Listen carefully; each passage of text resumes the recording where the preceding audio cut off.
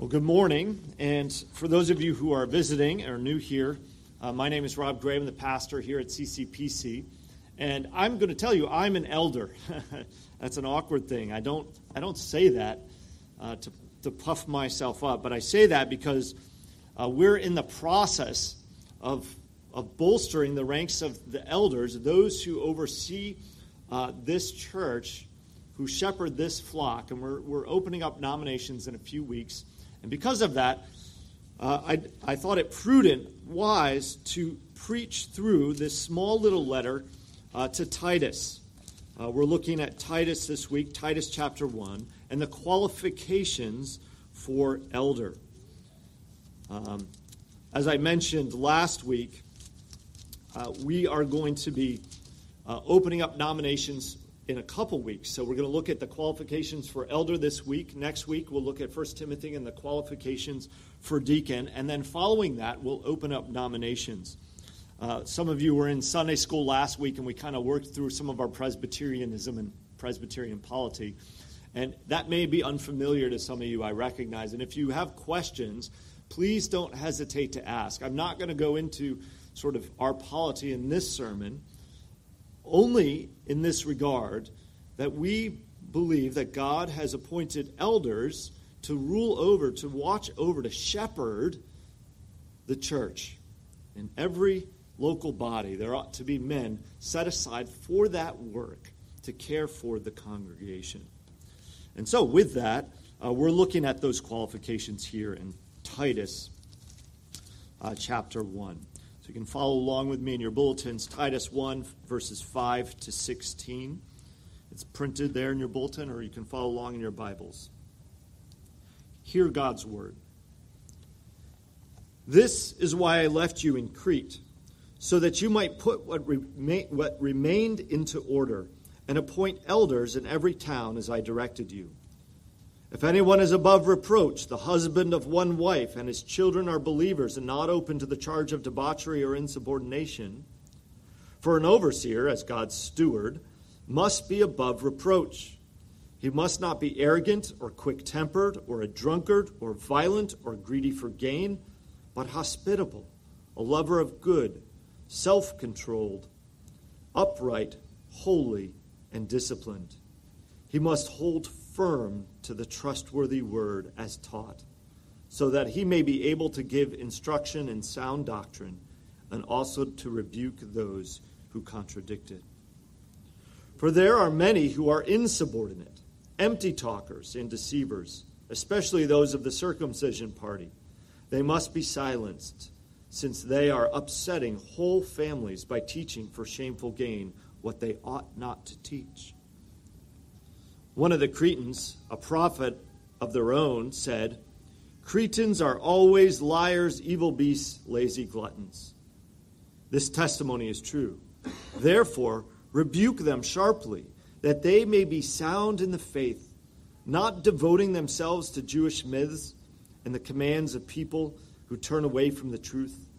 To the pure, all things are pure, but to the defiled and unbelieving, nothing is pure.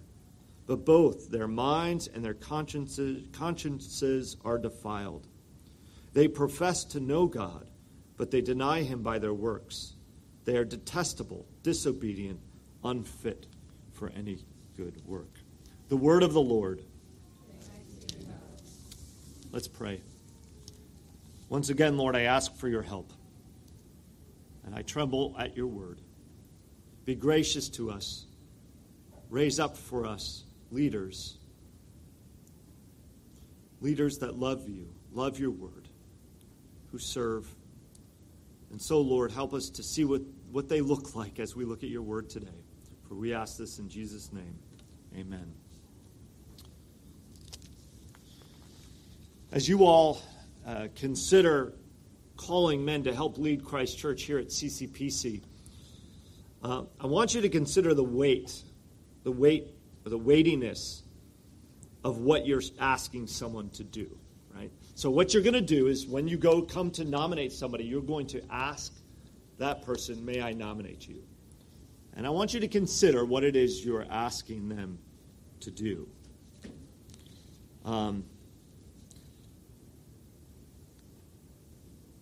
I have to be honest, and maybe this will help us sort of get at the weightiness of this. I'm gonna delve a little bit into my own psyche, just for a moment, something I'm not really very comfortable. If you feel my discomfort right now, it's because I'm not comfortable in doing this sort of thing. But I want to get in a little bit into my psyche about my own sense of call in becoming an elder or pastor here at CCPC. To start, I have to admit, I didn't want to preach this text this morning. I didn't want to come here and preach this. From the moment I sensed an inward call to gospel ministry, this is some years ago, right? Back when I was in college, in my early 20s, I knew immediately, viscerally, I sensed this desire, this burden, this call, this love for the church, but I knew intensely that I was not qualified to be an elder or to be a pastor in Christ's church. And I'm not trying to lay out false humility. I know somebody say, oh, I know, I'm not worthy. I'm not trying to do that. I'm being honest. I had an intense dread and fear back then. And I would say that continues to this day. An intense dread and fear, knowing that I don't measure up to the standards that we see here in this passage and in 1 Timothy. They terrify me. So I confess to you that I'm not comfortable preaching the text, and yet here I am. This is God's word for you today. So here it is. And often when I work through a text, any text, my goal, my aim in each text that I come to in God's word is to find the gospel thread. Because I believe that there is a gospel thread in every text of God's word. It may not be explicit, but it is implicit, especially as it sits within the context of the whole of Scripture. But as I came to this, and I wrestled with this text over the past week, and I was looking for this thread, this gospel thread, as I wrestled with God and His Word, I initially came up empty-handed. I sat there, I read the text, worked through it in the Greek, talked to myself, prayed with God, Lord, where's the gospel thread in this? Initially, I came up empty-handed. And I think it was God's way of letting His word unsettle me and disrupt me. So that fear and dread that I've felt over the years filled my heart. Who is worthy of such a task? To be God's agent, God's servant, God's steward of the mysteries of God and the gospel, and to care for other people's souls and have watch care over them. Who is worthy of such a task? It's a looming question that comes out of this text. And as you look around at the church, and even as you examine those of us who are already in office, Matt, John, myself, you might wonder, where do we find faithful servants? Faithful shepherds. The Lord indicated that the shepherds of Israel were not faithful. He indicted them in the prophet Jeremiah. At one point he says, many shepherds have destroyed my vineyard. They have trampled down my portion. They have made my pleasant portion a desolate wilderness. Later on in Jeremiah, he says that early in Jeremiah chapter 12. Later in chapter 23, he says, woe to the shepherds who destroy and scatter the sheep of my pasture. He was condemning the elders of the Old Testament, if you will. Who of us is worthy of such a task? And let me tell you, the short answer is none of us. Not one of us. But as I wrestled with this text a little longer, hope emerged. That gospel thread started to glimmer through the text, and I want us to see it, particularly here in verse 9, because this is the heart of what I want us to see this morning. Here in verse 9, this is again in the qualification section, but it said he must hold firm to the trustworthy word as taught. And he gives reason so that he can teach. But I want us to think for just a minute. Of course, an elder must be able to teach. He ought not to be tossed to and fro by every wind of doctrine. He must hold fast to the word of God for that purpose. But there's another reason that he must hold fast to the word of God, the word of truth. Because in that word is life itself. It is the gospel of Jesus Christ, holding fast to that hope of the gospel for the elder. So even before we begin, I'll tell you the number one piece of information you are looking for when you think of who is qualified. Is this a man who understands his desperate need for Jesus and clings fast to that gospel hope? But this isn't just a word for elders, right? This is a word for each and every one of us. The elder holds fast to the word, and he tells us all then to hold fast to that trustworthy word. Hold firm to it, believer. That's your call. And then we're going to look at this just in two parts. I'm going to walk through the qualifications, but before we get to the qualifications, the first thing I want to say is this. Letting go of the truth, not holding fast, is to let go of God. And we see that in our text. We're going to see that in the second portion of this text. So letting go of the truth is to let go of God. And then the next thing that we're going to look at is this idea of holding fast. Appoint men who hold fast. You hold fast to this trustworthy word. But first, let's look at the very negative picture we have, the contrast, if you will, to this list of qualifications. It begins in verse 10. In verse 10 and following, we have a picture of the Cretan church, the church of Crete. Last week, I already described a little bit to you about the nature and world of Crete. It was not a pretty picture. Here in Crete, you had those people who reveled in sort of their sin, you might say. They were liars. They were gluttons. They prided themselves in being sort of a rough lot, if you will. This was the Cretan way.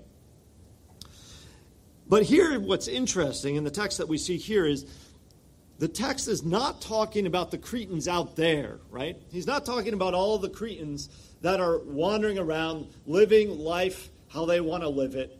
Liars, cheats, gluttons, the sexually immoral, all of it. But the Apostle Paul is looking at the church of Crete particularly. And he's saying, this is what's in your midst. It ought not to be. What's in their midst? Well, there are many, the text says, who are insubordinate, empty talkers, deceivers, especially those of the circumcision party. They must be silenced because they're upsetting whole families by teaching for shameful gain what they ought not to teach. And then we have a list. We have that description of the Cretan. He puts these teachers that are in the midst of the church within the context of the Cretan community around them. And he says, therefore, Titus, rebuke them sharply so that they might be sound in the faith. But I want to look at the Cretans a little more closely. First, they seem to be in the church, and there are multiple churches. We see that there are churches throughout the towns of Crete. That's why the Apostle Paul says to Titus, go appoint them in every town. So there are these churches in every town. And within these churches, there seems to be those who are influenced heavily by the Cretan world around them, the Greek sort of corrupted world around them, but they are also Jewish. So we know that the early church, and much of the early church, was established within the context of the synagogue, or came out of the synagogue. So Greeks and Jews came and started to follow Jesus, and they came together. We know that there was conflict because of this within the early church, even with Paul himself, because the Jewish converts were concerned about those old ceremonial laws. So we'll read in a book like Galatians, and the letter to the Galatians, how they were teaching them to go back to those Old Testament ways. In fact, Titus here is mentioned in the book of Galatians because of this very issue. Paul travels to Jerusalem at one point in his ministry to meet with all the elders, all the leaders of the church, to resolve some issues within the church, one of which was these Jewish Christians who were saying, you must follow all the Old Testament rituals and laws. And Paul in Galatians says, when I went to Jerusalem, I brought Titus with me, and Titus was not circumcised. He was almost like a point of illustration when he went into the assembly to say, he is one of us.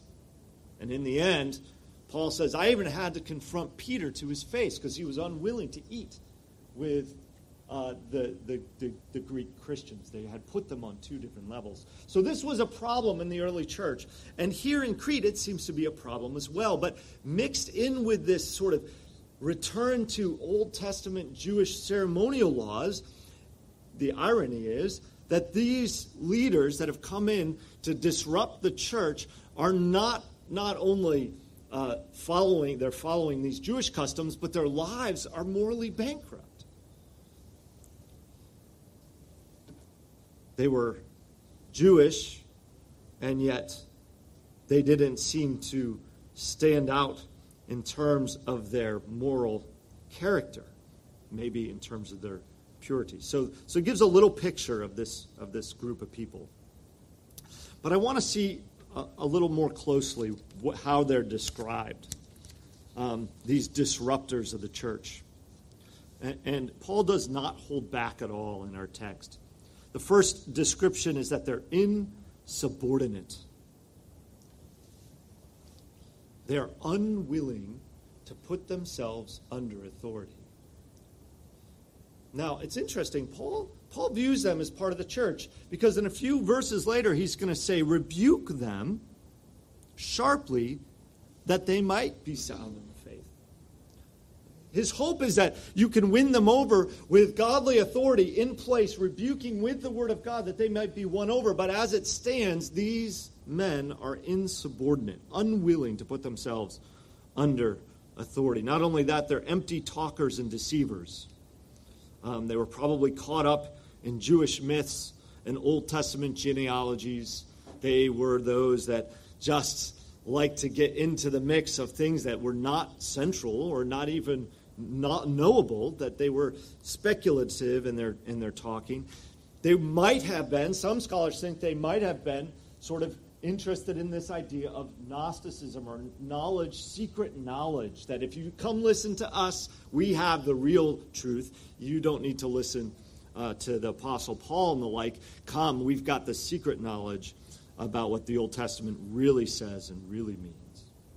They were empty talkers, and they were deceivers, which was a mark of the Cretan church. They were of the circumcision party, as I've already mentioned, those who taught that to be a Christian, you must follow Old Testament ceremonial law. Interestingly, later on in this section, Paul will say, to the pure, all things are pure, but to the defiled and unbelieving, nothing is pure, but both their mind and their consciences are defiled. What's Paul saying? He uses a little proverb here. To the pure, all things are pure, but to the defiled and unbelieving. I think he's picking up the Lord Jesus' own teaching. When in the Gospels he says, you worry yourselves about, making sure your hands are clean and all the vessels you have are clean. But the real problem stands is that your hearts are unclean, and what comes out of you is actually what defiles you, not what you do with your hands. So Paul is picking up this teaching and he's saying, this is what these men are like. They're impure. They're defiled. They are so worried about making sure that you're circumcised and you follow the purity laws, and they don't recognize the problem in their own hearts. They teach what they ought not to teach. Not only do they not have sound doctrine, not only do they teach false things, but they don't even have the right to teach. They're not those who've been appointed to teach. And I want to come back to that at the end of this point as we think about how this picture contrasts with what we read in the beginning about what an approved worker looks like. And not only this, but they do this for shameful gain. So the real motivations for these men, and they would come, maybe they were traveling around, and they would say, hey, I've got a secret word for you. If you just give me X amount of money, I will let you in on this little secret. What it means to be truly righteous and godly. But the truth is that they are Cretan at heart. And he ends this picture saying that their hearts are defiled. There's nothing pure in them. Their minds and their consciences are defiled. They profess to know God, but they deny him by their works. We're going to look later at the heart of this text, which I think is these men who hold fast to the trustworthy word. Here are men who pretend to know God, but instead of holding fast, they live how they want to live. They do what they want to do. They are detestable, disobedient, unfit for any good work. Oh, this is an extreme description, all right? This is not a description, if you will, of sort of, here's what you ought not to elect as an elder. It does stand in contrast, but these men were not elders. They were not leaders of the church by any authority. They had put themselves up as authority, but they are themselves not appointed men. So when we see this picture, it seems very extreme. I think we can think, well, of course we're not going to elect anybody like these Cretans. Yes, let me rephrase that. Don't elect and nominate anybody who's a Cretan. That's a good start, baseline thing to do. Don't do that. But I don't think that is at the heart of this section. There are two things that I want to note. This is an extreme picture of the sort of nature of the Cretan church. But I think there are two things that I want to note that I think will encourage you. And the first is this. The problem here in Crete was that there were no elders. There were no shepherds. Titus was left there to do the work of appointing shepherds. And of course, he's only one man, and he has to go around from town to town. And here was the problem. There were no shepherds or elders to protect the flock, to care for it. And what happens when there's no elders and no leaders to protect the flock? Nobody overseeing the church. What happens? Well, then, those who are seeking power and glory and money and their own self-interest bubble up to the surface. People take advantage when there are no leadership in place. And what I want to say is that in this picture, whole families are being upset. And as I look at CCPC, I want to encourage you. You have men whom God has called, watching over you, protecting you. And that's good news. As I look at the text and as I think about us raising up new elders, I want us to just stop and praise God for those whom He has entrusted with the gospel for your sake. We can thank God for Matt and for John and how God has graciously blessed His church over the years. Some men have come, some have gone, but He has never left us to the prowling evil one who's out there. That's good news. Give thanks to God for that reality. And as unfit as we may be, which is sometimes depressing and discouraging, God cares for you all. He has not left you to the Cretans. These men are humble, godly men who cling to the trustworthy word for their dear life. Well, the second thing that I want us to just think about as we look at this very negative picture of these Cretans coming in and destroying the church. I think this is maybe more warning, but we ought always to be vigilant as we seek to elect new elders. There is nothing that the evil one desires more than to bring Cretans into the church and to establish his kingdom here, right? He wants to divide and conquer. He wants to disrupt and destroy. He wants to upset families in the church. And so we ought to be aware of that. As we evaluate potential men for ministry, remember the evil one's goal is to seek, kill, and destroy. At root is this, when you think about who is qualified, does the man hold to the trustworthy word?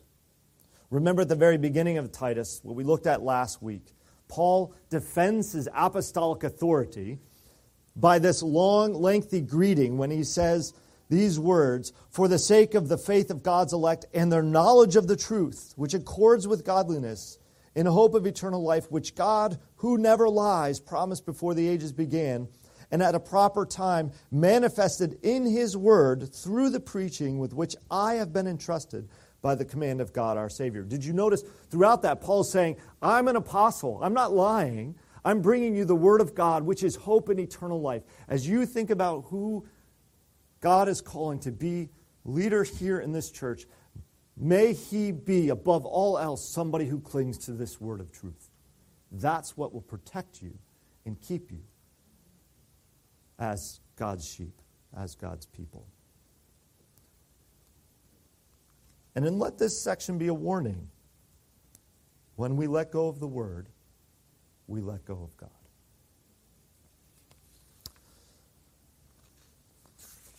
Well, letting go of the word is to let go of God. But second, and this is the positive or positive side, the qualifications for elder, I want us to remember this thing that I've been harping on now for the last little bit. Hold fast to the trustworthy word. This is a call for us as a church, but it's a call for those whom God may be calling to the role of elder. What I'd like to do is to take each of the qualifications and briefly examine them, because I realized, even as we were wrestling with this in our community group, is how hard it is sometimes to understand what the apostle means. What is it exactly you're saying, Paul? And I want to go through it. So the first thing that we note, before we even get to the qualifications, is that everyone is to be above reproach. That's the number one thing. The elders are to be above reproach. He says it twice. In the very first beginning of 7 is, if anyone is above reproach, so that's first, and then he says it again later in verse 9, in verse 7, for an overseer as God's steward must be above reproach. And I'm going to come back to this idea at the end, but what does that mean? What does it mean to be above reproach? The first thing I would like to say is it doesn't mean that the man is perfect. If that's the case, then we ought to just close up shop. It's not possible. But it does mean that there is no open case against the man. In other words, here is a man who, for his part, as best as he is able, is following Jesus. Yes, he's a sinner. Yes, he's broken. But you can't make the case against him that he is a liar or he is greedy, that this is a definition of who he is. Does that mean he never lies? I don't know if that's possible. Does it mean that he never, ever longs for what he does not have, that he doesn't covet something? Again, what it is what defines their character, their person.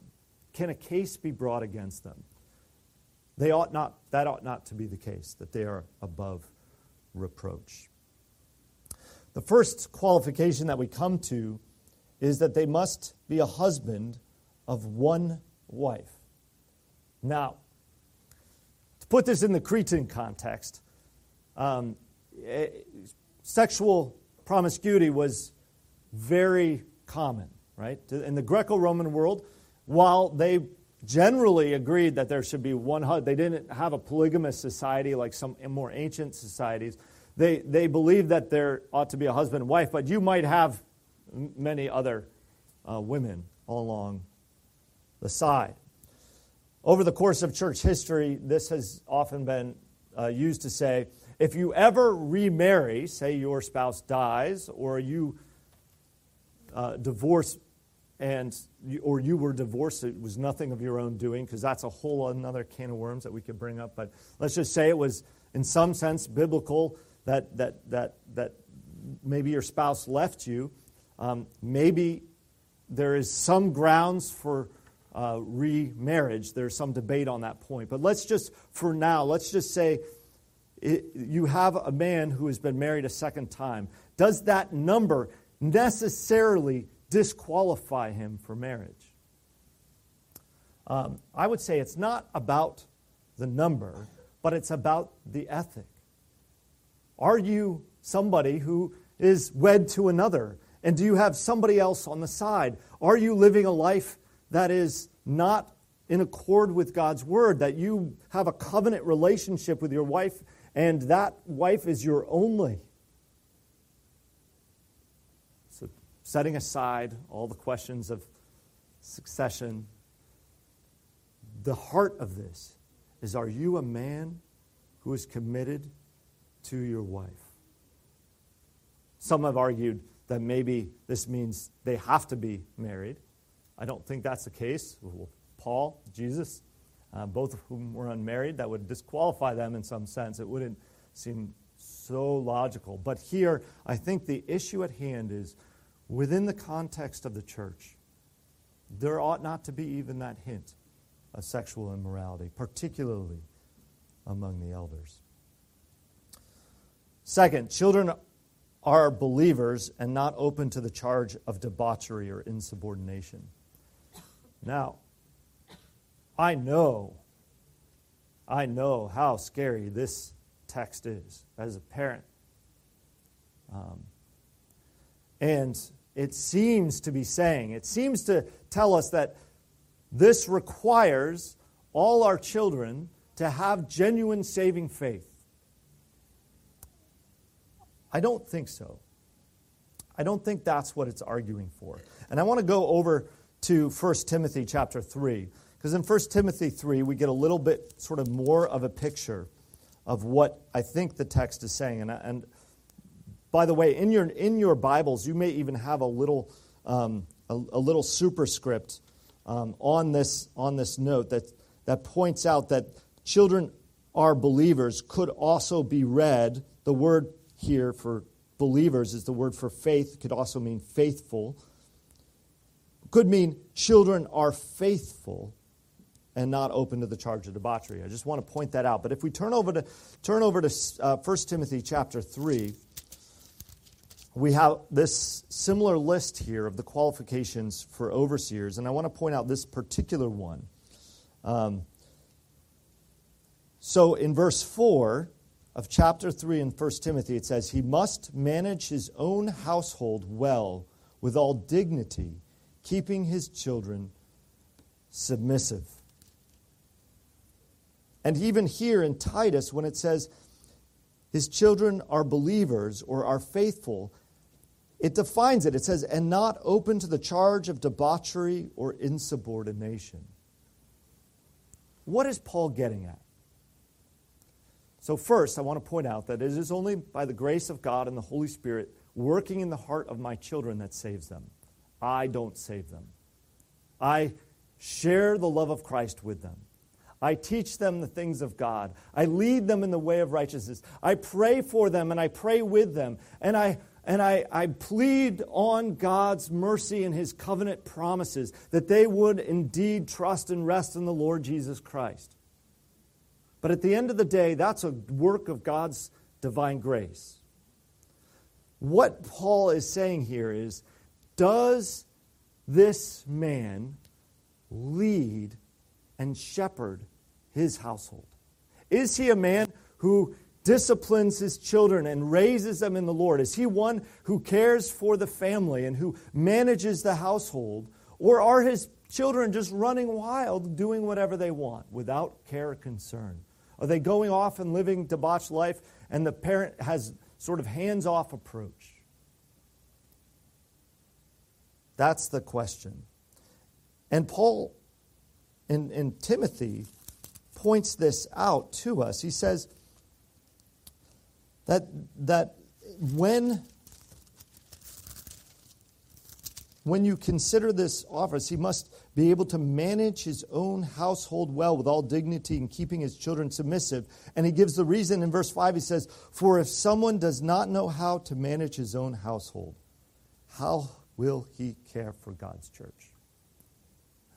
Maybe another way to put this is, the home is the training ground for these men.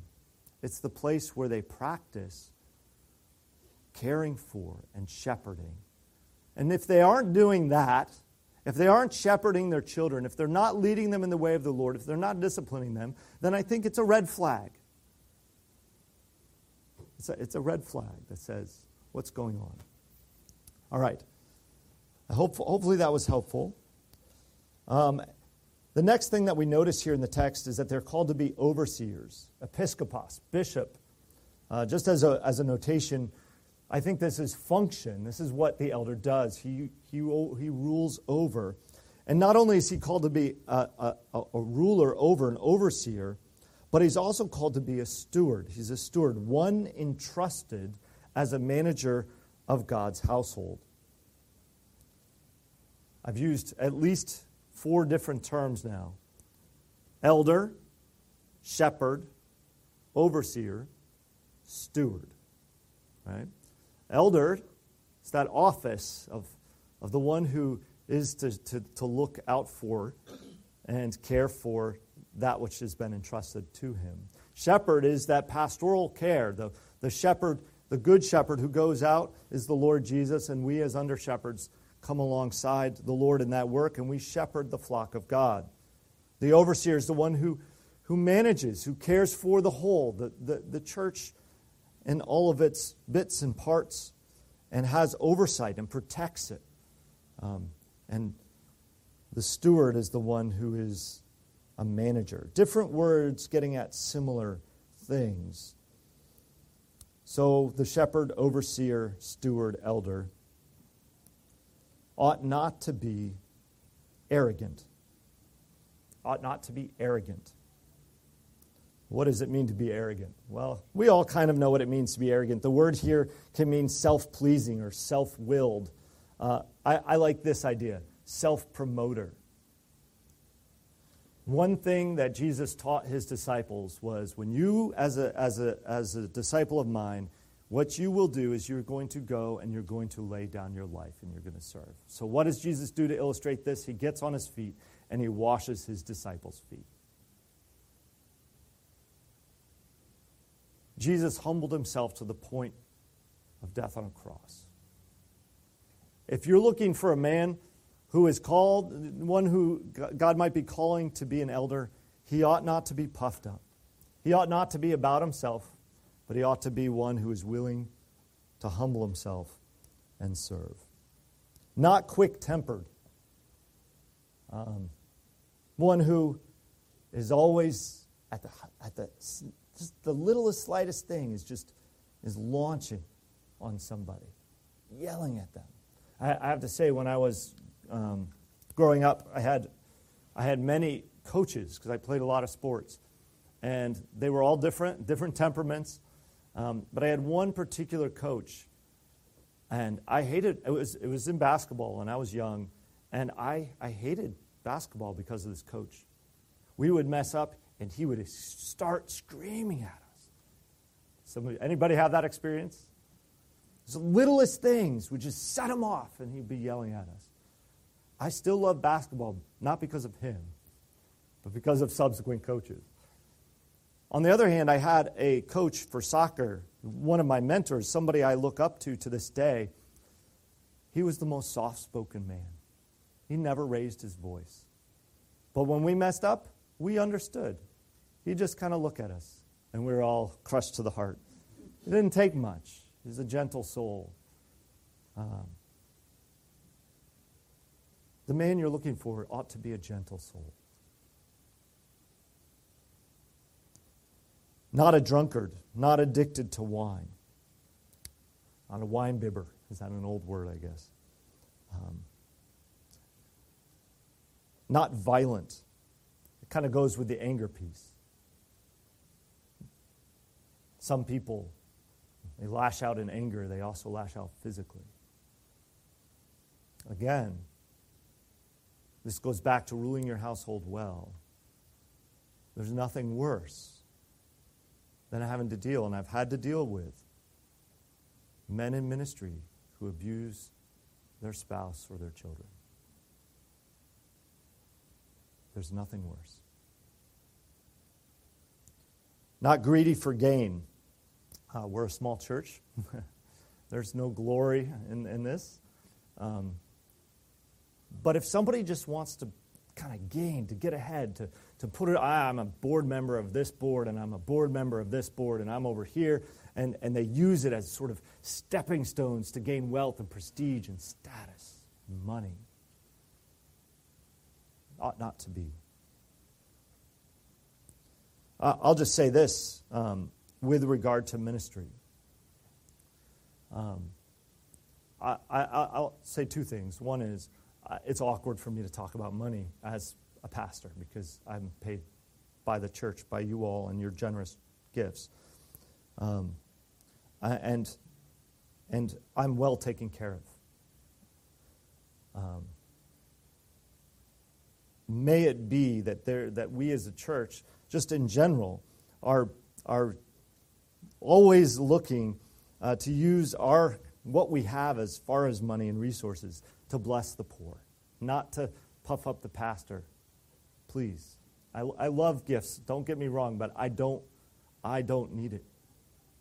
So I just highlight this. If this is a mark, not greedy for gain. Hospitable. Do you open your home? Do they open their home? Are they warm and welcoming when somebody walks through the doors? Are they closed off and pushing? I remember there was one church I was at, that there was a deacon, unfortunate deacon, who literally locked the door on somebody coming in. And I ran after that person because I said, "What? You can't do that." I was a young intern. I was like, "You can't do that." A lover of good. Do they love what's good? Self-controlled and prudent. Are they wise? Just or righteous or upright is the language here. Are they just? Or are they preferential in the way they treat people? If they're preferential and they're always saying, well, this person over here has money, we should look after them. And the person over here who is maybe on the poor end or has no real gifts to give, we're just going to ignore them. We really have to go after the people who are movers and shakers because then we'll have influence and power in the world. Are they preferential? Or are they just and righteous and upright? Are they holy? Do they guard themselves against all of the things of this world? And do they have master over themselves, over their appetites and their desires? This is a long list. And as I come to the end of this list, and I get to verse 9, and it says, he must hold firm to the trustworthy word as taught so that he may be able to give instruction in sound doctrine and also to rebuke those who contradict it. I'm reminded of what our role is as elders. We're called not just to oversee the church, but to feed the church and shepherd the church with the word of God. But if men, we are not clinging to that word, how can we feed people with it? We have to be those who love God's word. Well, I come to the end of the list, and honestly, I feel personally undone. Not all of these things are maybe my sin, but many of them are. Things that I personally struggle with. And these two controlling thoughts are the only thing that give me hope. First, these men ought to be above reproach. They are not perfect, but they are those who no charge can be made against them on these things, on these matters.